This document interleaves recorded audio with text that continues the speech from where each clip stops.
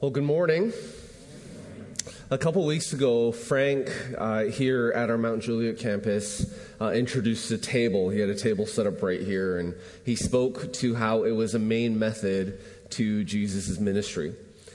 During that week, we looked at the tendency that we have to add things onto the gospel like unnecessary religious practices. The problem with that, with adding things onto the gospel, is that it actually, in fact, changes the gospel when we add things onto it. It changes the message that Christ is enough, of his sufficiency. So that was a couple weeks ago. And then last week here, Justin examined the ways that our lives change as we spend time with Christ. If we'll just trust his goodness, his sufficiency, that he is enough over and above everything that we have and do. So in that message, we looked at some root idols, if you remember that come from fear and compete with Christ, his place over our hearts. We talked about approval, right? That idol of approval, this longing to be liked. We talked about power, this longing for influence, control, longing for things to go my way, and comfort, which is this longing for pleasure. So these idols constantly tempt us to go back to our old ways, whether legalistically or in our flesh. I mean, even the Israelites, right, they wanted to go back into slavery. They even thought that life in slavery was better than being free in the desert. So our tendency to go back is always rooted in fear, but praise God, as it says in Psalm 34, that he delivers us from all fear. So those were the last 2 weeks, and this morning is actually going to be the end of our series in Colossians. So if you missed those weeks or any of the other ones, you can listen to those or watch those on our app, on our website or on our podcast. But today, as we wrap up our entire Colossians series, let's actually turn to Colossians 3, and we'll read the end of Colossians 3, and then we'll get into Colossians 4, the first few verses of Colossians 4. All right, so in Colossians 3, verse 17, we see this. And whatever you do, in word or in deed, do everything in the name of the Lord Jesus, giving thanks to God the Father through him. I'll read that one more time. And whatever you do, in word or in deed, do everything in the name of the Lord Jesus, giving thanks to God the Father through him.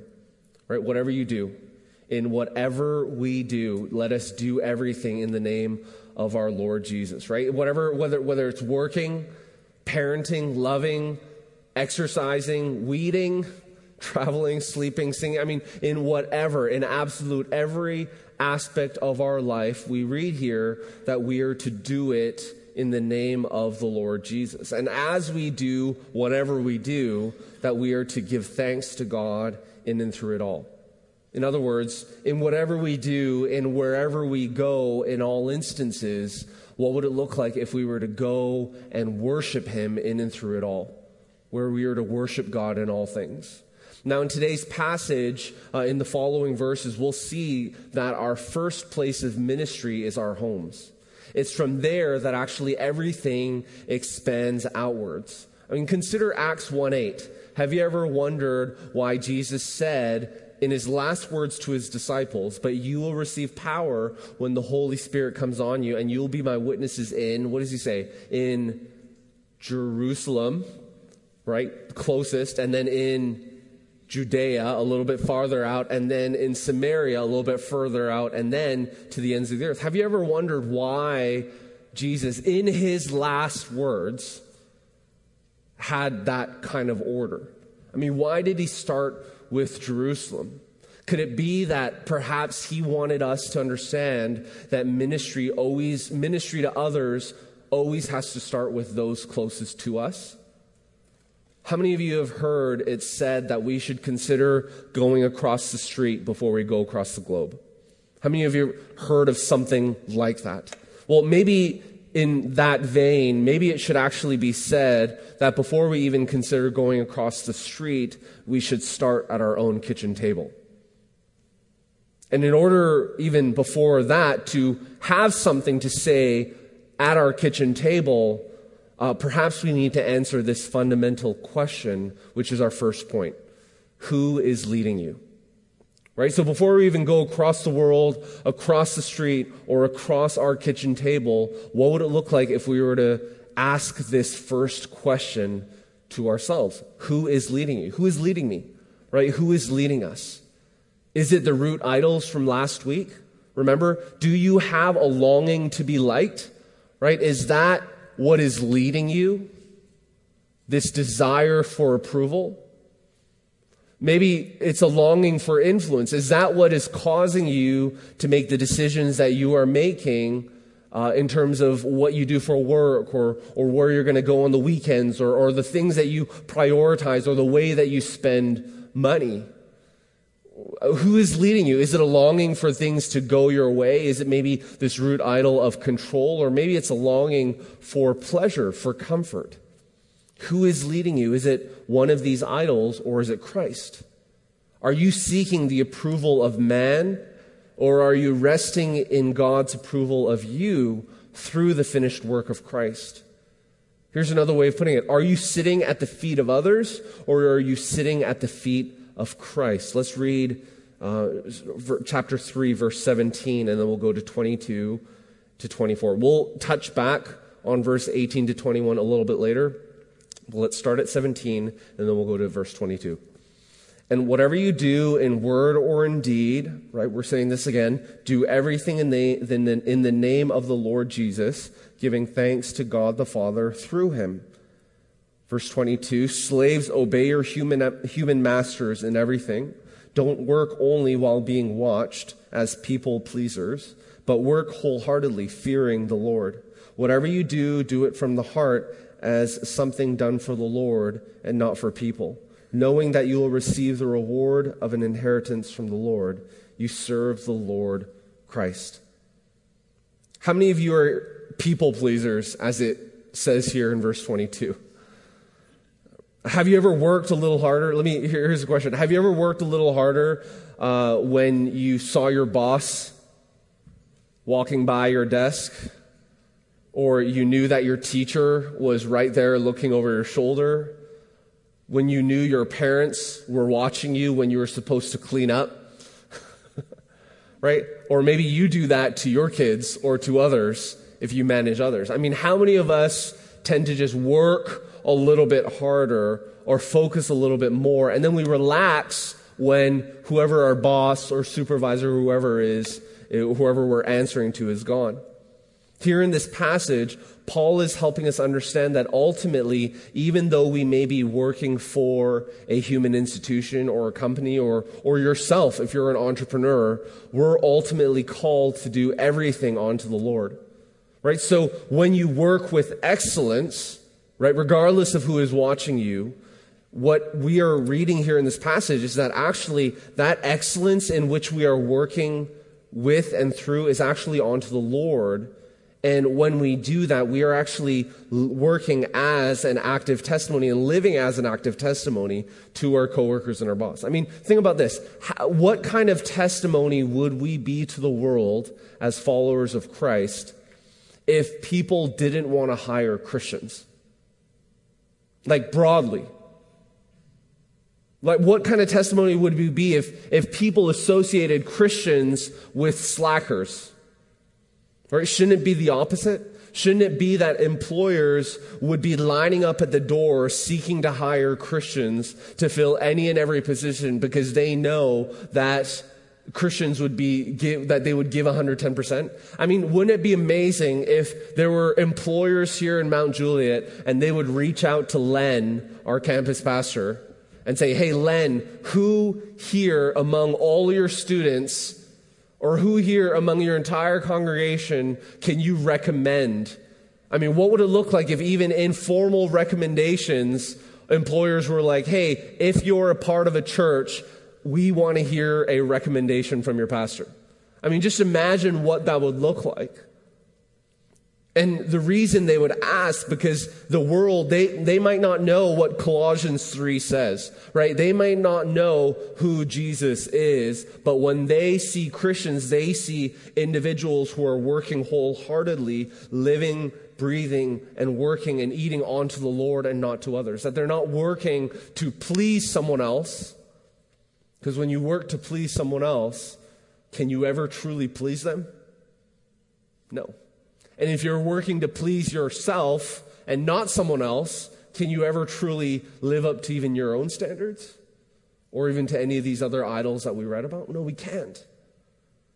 So when you look at verse 23 and 24, right? Whatever you do it from the heart as something done for the Lord and not for people, knowing that you will receive the reward of an inheritance from the Lord. You serve the Lord Christ. In other words, when we read this, we are called to, whether it's, it be in work, in family, or friendships, we are called to have a posture in which we are serving and being available to others, ultimately because we're doing everything unto the Lord. In fact, one thing that I do, I hate disruptions, and recently at Lifeway we moved from, I don't know if you guys saw the implosion about, half a year ago, or I think it was like January, right? This big implosion of the Lifeway buildings coming down, and there are some people on social media who are like, oh, it's so sad that, this organization has, closed down and shut down, and, it's so sad that they would do all this, and I'm like, no, we actually moved to a new building, and actually it's way better in space, a lot smaller, because we don't need all the space, but we moved to this new building, right? And it's funny because when we moved to the new building, we kind of shut that down. We moved from having offices to mostly everyone being in cubicles. And now that we're all in cubicles, it's all kind of, it's the new thing, everyone's kind of open office. And it sounds cool, but it's when someone else is like listening to the radio or, they're talking, it's just really disruptive. And when I work, I focus, right? And I don't want people to talk to me. I'll put my earphones in and I just want to concentrate because I just hate all the chit chatter. Now, so people could interpret my work behavior as being isolated, or that I don't care about other people, or that I don't love my coworkers, right? That could be the perception when everyone's talking and I'm like, shh, okay, I don't say shh. I think shh, because I know it's pretty rude to say that. But I've learned, in the Southern way to be a little passive aggressive.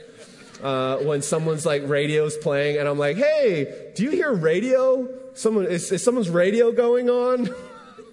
So I know that's probably not the right thing to do, but I kind of learn. Anyway, so if that's my attitude toward work, in light of this passage, what I've learned to do, right? What I've learned to do is actually have time where I would actually work time into my schedule to be interrupted. I would actually work time in my schedule to, even though I would every day rather eat at my desk or have a lunch meeting, rather than just eating with my coworkers and not having anything in particular to talk about. Because I would rather, I know it kind of sounds funny, but I'm like, if I'm having lunch, let's have a meeting, or let's do, I don't want to do chit chat, let's just get right to it.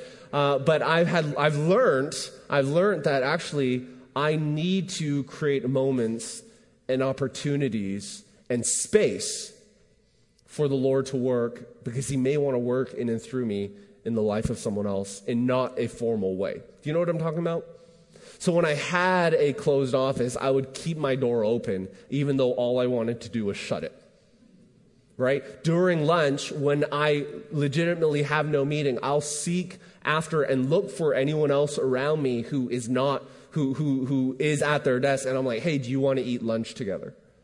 If I go down to the cafeteria, I'll actually look for people that I know. I'm not, kind of extroverted enough to go to people I don't know and be like, you want to eat lunch together? Because I think that's kind of weird. But even though we're the same company, but I'll actually go and look for people that I know that are sitting by themselves, and I'm like, hey, can I eat with you?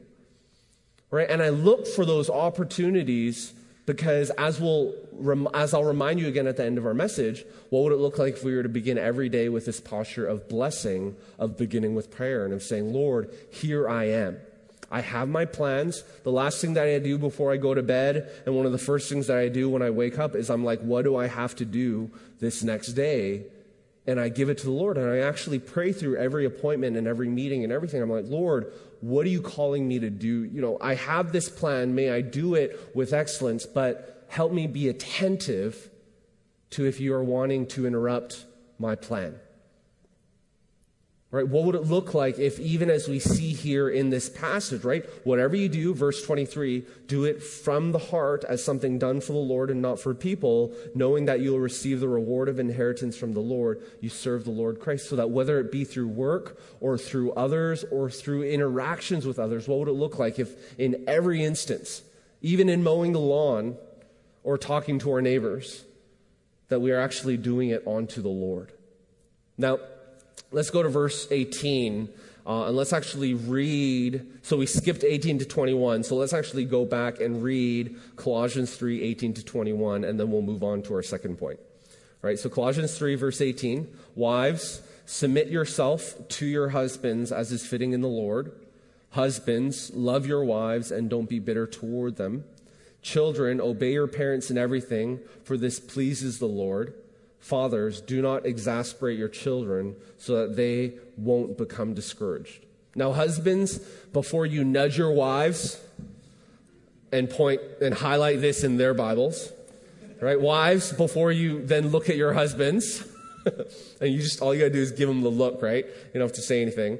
And children, I wish our teenagers, I know we have teenagers here, but I wish the rest of our student ministry here was as well, because they'd probably be like looking back at their parents and be like, Dad, don't exasperate me, right? And parents, right, before you look at your children and before we use this onto each other, right, let's actually ask this question, right? Who is leading our family? Right? Before we kind of go through and look at what each of these verses mean and the context for it, the broader question that we need to ask ourselves is, who is leading your family? Right? That first point was, who is leading you? But this next question that we need to ask ourselves is, who is leading your family? Paul did not write these verses as ammunition for us to use against each other. He didn't intend for you to print these out and place them in the bathroom so that people would see it. You wouldn't have to, that's passive aggressive, right? I mean, that's total. It's one thing if you print out a verse for you, but when you print it out for someone else and put it in front of their vanity, I mean, that is not why Paul wrote these verses. He wrote these verses instead for you to examine your own heart. Right? For you to examine your own heart. Right? Jesus said, hey, before you take that speck out of someone else's eye, take the log out of yours. And he wrote this for you to examine your own heart, your own motivations, and what is underneath the surface as it relates to your family. So who is leading your family? Are you leading your family? Is it your heavy hand? Is it your iron fist? Or I love this phrase, is it the gentleness of Jesus? There's this preacher, Charles Spurgeon, this great Baptist preacher in London, and I love what he said here about the gentleness of Jesus. So let me read from a sermon that he wrote. Our King came among us in meek and lowly guise, and so he continued among us. You shall not find Christ pushing his way among the politicians, crying, I claim leadership among the sons of men. He never marches at the head of an admiring mob to assert his supremacy by their aid and alarm his foes by terror of their numbers, but gently gliding through the world, seen by his light rather than heard by his sound, Jesus was content to shun fame and avoid applause. I love that. But gently gliding through the world, seen by his light rather than heard by his sound. Seen by his light rather than heard by his sound. That's amazing. He was content to shun fame and avoid applause. He frequently forbade the grateful patients whom he had healed to mention his name or publish the cure. His modesty and love of quiet shrank from notoriety. It was abundantly true of him. He did not strive nor cry, and neither did any man hear his voice in the streets. A bruised reed he did not break, and smoking flax he did not quench. Friends, your first ministry and proving ground is your home. And by home, I'm talking about, yes, your blood family, but also our church family. These passages are not ammunition, nor are they something to lord over someone else into submission. These passages are actually about us choosing to actively submit ourselves to one another. There's a big difference between forced submission and willing submission. How many of you have a dog here? I'm just curious. Okay.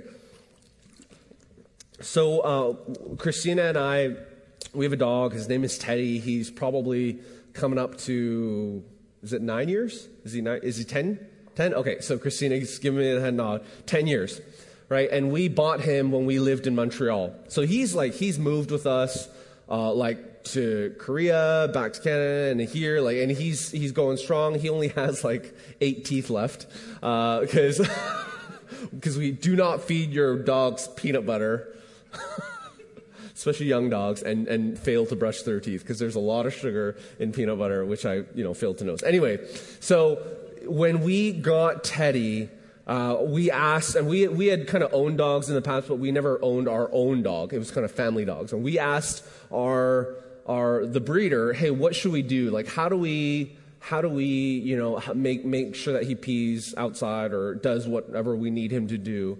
And I didn't hear about, what is his name, Caesar, the dog whisperer? I don't even know if he had a show back then. But our breeder basically said, okay, two things.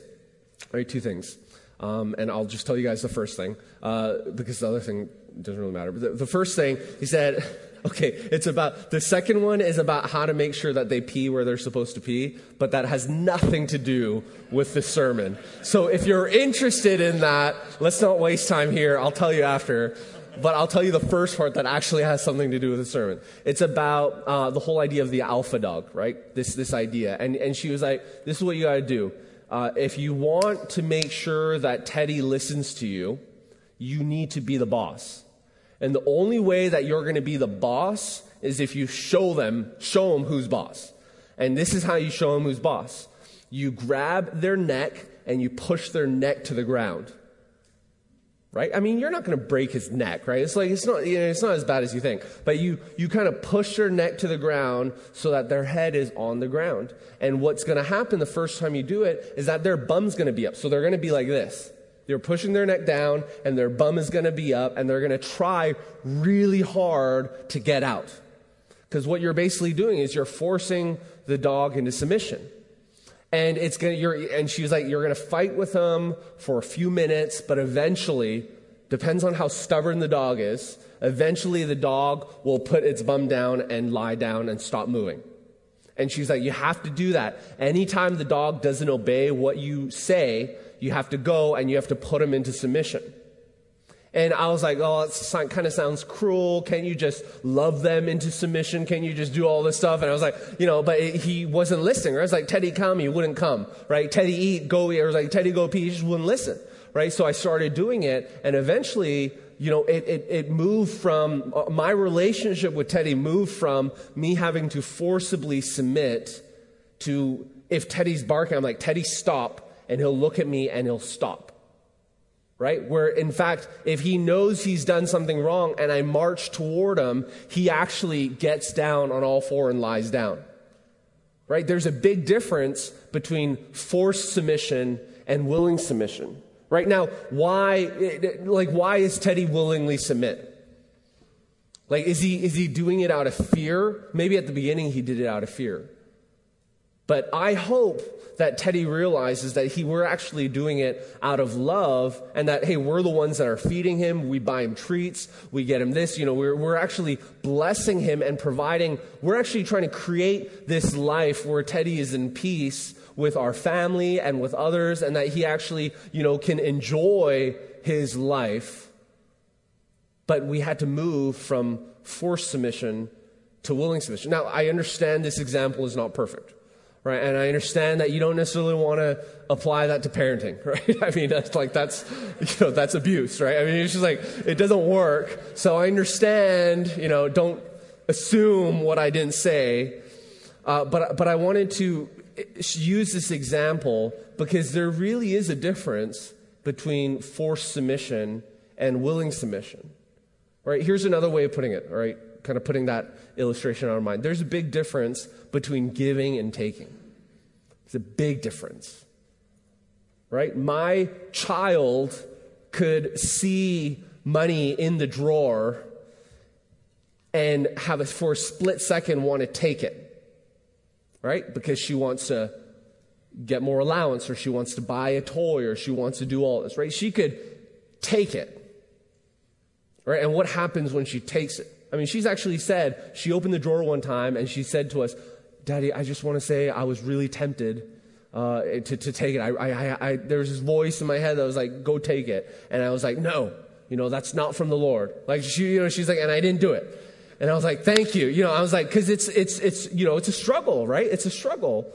And, if she took it, she would feel guilty. If she took it, Christina and I would be upset. But if she just did her chores, I mean, we have money in that drawer because we want to give it to our kids. Right? There's a big difference between giving and taking, even when it relates to love and loving one another, right? There's a big relationship between giving and taking. There's a big difference between serving and demanding. And what this passage is trying to illustrate here is if we use these verses as ammunition against each other, what we're doing is we're given this posture of forced submission. We're trying to forcibly submit the other person. When we use this as ammunition, we're trying to take. And we're saying, ultimately, this will be good for me. I don't know what it's going to do for you, but ultimately it's going to be good for me. Because that's the posture when we take, right? Taking is all about me. Giving is about the other. But what happens when we serve and we give to one another? We actually experience the joy as well, right? They experience joy and we experience joy. So I wanted to spend some time talking about a few of these examples because many times in the past, these verses have been used as ammunition against the other person. And the broader context of this is, hey, before you try to point out the speck in someone else's eye, you got to take the log out of your own. We're not perfect, and thank the Lord that we don't have to be. So if we take a look at this passage, right, and say, okay, what does this look like for me? And to have this posture instead of taking but giving, what does this look like? Right, wives, you may not always want to submit to your husbands, especially when you know you're right. Right, you may not want to always submit to them. But how do you think your husband would react if you chose to submit? I'm reminded, you guys remember in the New Testament, Jesus talks a lot about these different parables, and he actually talks about this instance where a Roman soldier would kind of take the pack off of their horse and put it on a Jew and force them to walk a mile. Right, so this is something that Jesus shared because it was custom. Pretty much all Jews were slaves that Romans could call to their beckon at any moment. So you could be hanging out with your spouse, right? I mean, you guys just getting married, right? I mean, you guys could be like on your honeymoon and a Roman soldier could be like, John, you need to carry this for a mile. And you're like, but we're like on our honeymoon, right? And it's like, no, you got to go. And if you didn't go, you would be thrown in jail. So Romans could do this to anyone, right? They could do this to anyone. Now, imagine if you're hanging out with your friends or you're about to go to the movies with your kids and you were forced to carry a pack for a mile. Like not drive a mile, like walk a mile, and then you have to walk all the way back because the movie theater was there. Right? Think about how much hate would be in your heart. How much frustration and how much anger would be in your heart. And what do bullies do? Right? Because that's what the Romans were doing. They're bullies. They feed off of your frustration, right? They feed off of your anger. So imagine how much joy they would have riding their horse, watching you carry the horse's pack for a mile. And you're grumbling and you're like, kicking the ground and you're like dragging your feet and you're like, you accidentally drop the pack because you want it to get dirty and you're like, whoops, right? And then you're like, you kind of like, you accidentally drop stuff hoping that they don't notice and you put it back on and you accidentally like go like this and you hit the horse. Like, I mean, just imagine what that would look like for that entire mile, how much hate you would have in your heart. And then at the end of the mile, you would take the pack off. The Roman soldier couldn't do anything, right? It was like, that was it. Because they were only legally allowed to ask you to go a mile. Now, what Jesus said is, hey, if they ask you to go a mile, go a second mile. This is what happens. If you, at the end of the mile, were carrying that pack, and the Roman soldier was like, okay, the mile's done, and you were like, no, it's okay, I want to keep on carrying it for you. Where are you going? And you were to keep on carrying that beyond the mile, this is what would happen. The Roman soldier wouldn't be happy. They would actually begin to be afraid, because they were not legally allowed to do that. The Roman soldier would actually begin to get in trouble.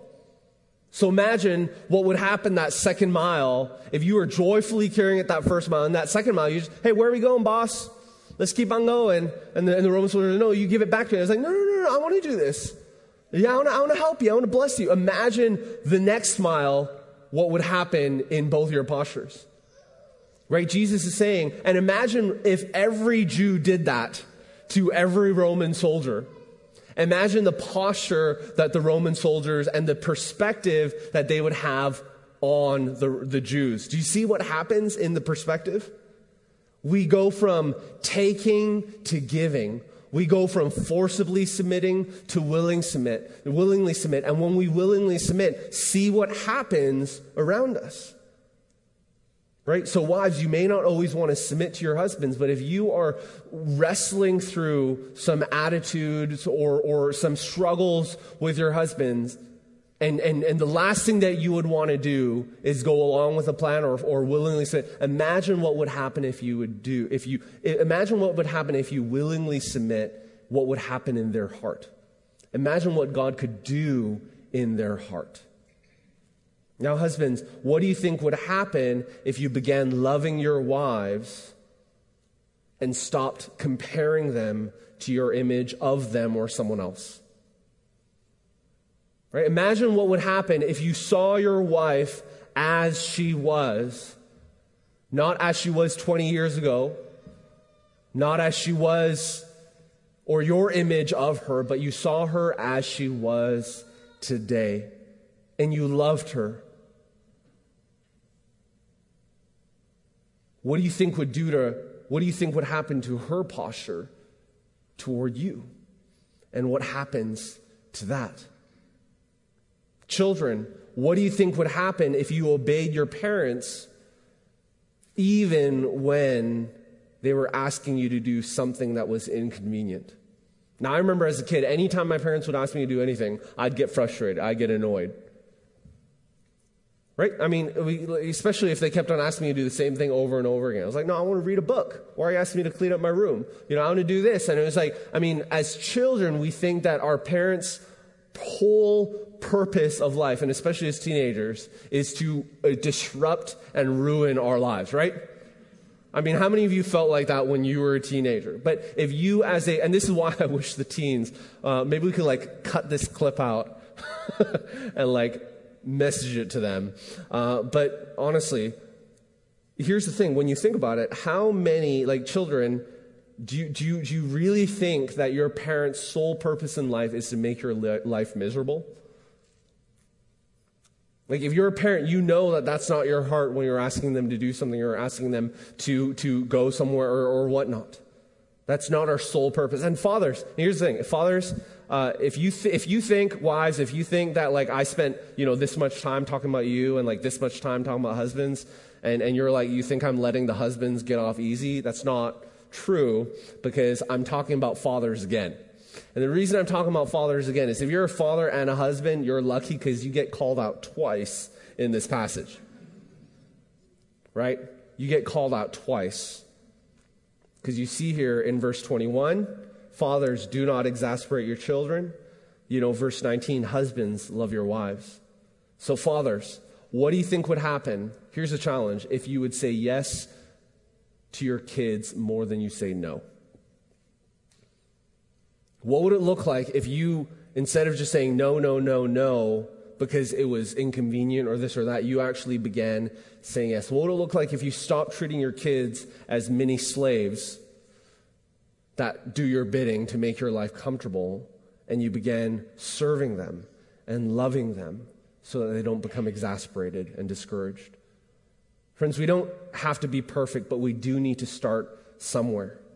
We do need to start somewhere, which brings us to the last verses in Colossians 4 from 1 to 6. Right? Masters, deal with your slaves justly and fairly, since you know that you too have a master in heaven. Devote yourselves to prayer, stay alert in it with thanksgiving. At the same time, pray also for us that God may open a door to us for the word, to speak the mystery of Christ, for which I am in chains, so that I may make it known as I should. Act wisely toward outsiders, making the most of the time. Let your speech always be gracious, seasoned with salt, so that you may know how you should answer each person.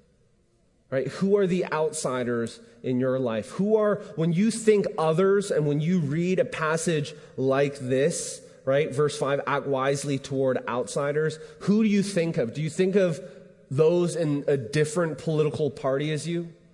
Do you think of other ethnic groups? Do you think of those north of the Mason-Dixon line or south, right, compared to where you grew up? Do you think of other countries? Do you think of immigrants?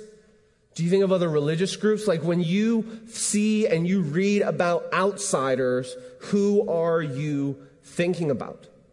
Now, it's fascinating that Paul writes here that verses 1 to 4 come before verse 5 and 6. Right? And I know it's like, well, yeah, 1 to 4 does come before 5 and 6, but I wonder if Paul was actually incredibly intentional in how he wrote this. Knowing that he was going to talk about outsiders, in verse 1, he starts by reminding us that no matter how much we have, own, or do, we actually have a master in heaven. And then in verse 2, he urges us to devote ourselves to prayer. Right? And devoting ourselves to prayer is as much about talking to the Lord as it is about spending time with him in and through meditating on the word and reading through the scriptures and just spending time with God, like Mary did at the feet of Christ. And then in verse 3 and 4, he asks us to take an active posture to pray for others and to get outside of ourselves. And it's in that context, right, he says, verse 5 and 6, act wisely toward outsiders, right? Having said all of that, act wisely toward outsiders, making the most of your time. Let your speech always be gracious, seasoned with salt, so that you may know how you should answer each person. Right? So in light of all that, in light of everything that we have talked about today, what does it look like to approach the outsiders in our lives in this manner? Right? Jesus isn't leading us to dismiss those who are unlike us. He is saying that outsiders are actually all around us, so we need to take an active posture rather than a passive one. So are you praying, right? Are you praying for the outsiders in your life?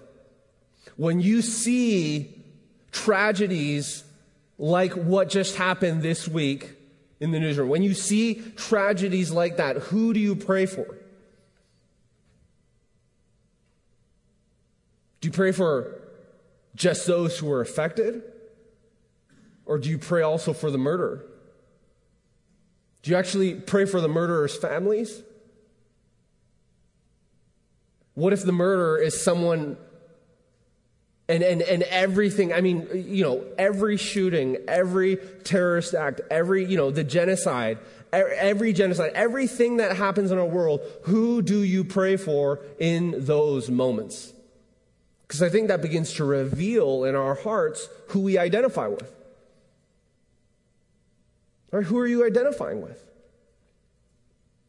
Now, if we're to talk plainly, every time shootings happen, I'm not going to talk about who is the one that is often the shooter, what ethnic group or religious group, and I'm not here to talk about any of that, but I remember the Virginia Tech shooting so clearly. And the reason I remember the Virginia Tech shooting so clearly is because the shooter was Korean.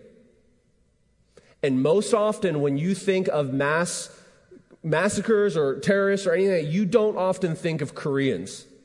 You often don't really think of Asians doing much of that, Even though, I mean, unless you were around during World War II and, Japanese and there's all that, right? But if you grew up in the last, 20, 30, 40 years, you don't think of that.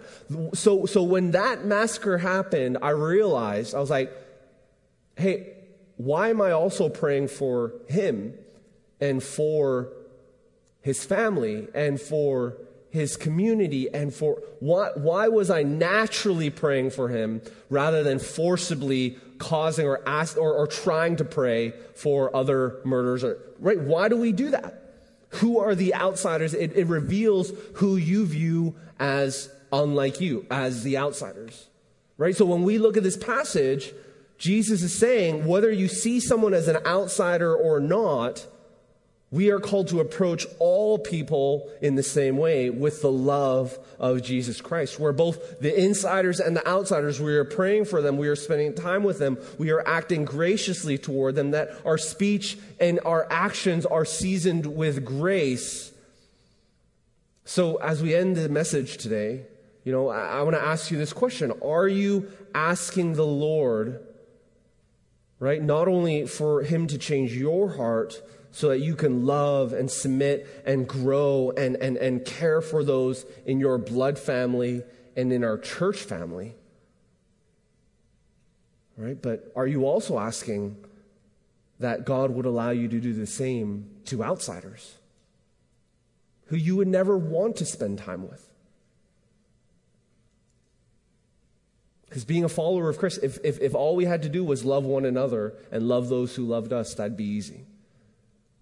But Jesus calls us as a different people to love the outsiders. So as we end off the message, we have this acronym here, and we're not going to spend much time on it, but we've talked about this multiple times as a church over the past few years. What would it look like if every day we began with prayer, right? We woke up and we said, Lord, here I am. And then in our conversations with others, at work, at home, at the pool, at the mall, wherever you're at, that you sought to listen more and listen to what was happening in their lives rather than just focusing in on speaking about yourself. And then you spent time eating with them, serving them. Do you not think natural opportunities would arise for you to share your story of what God is doing in your life and share the gospel with them?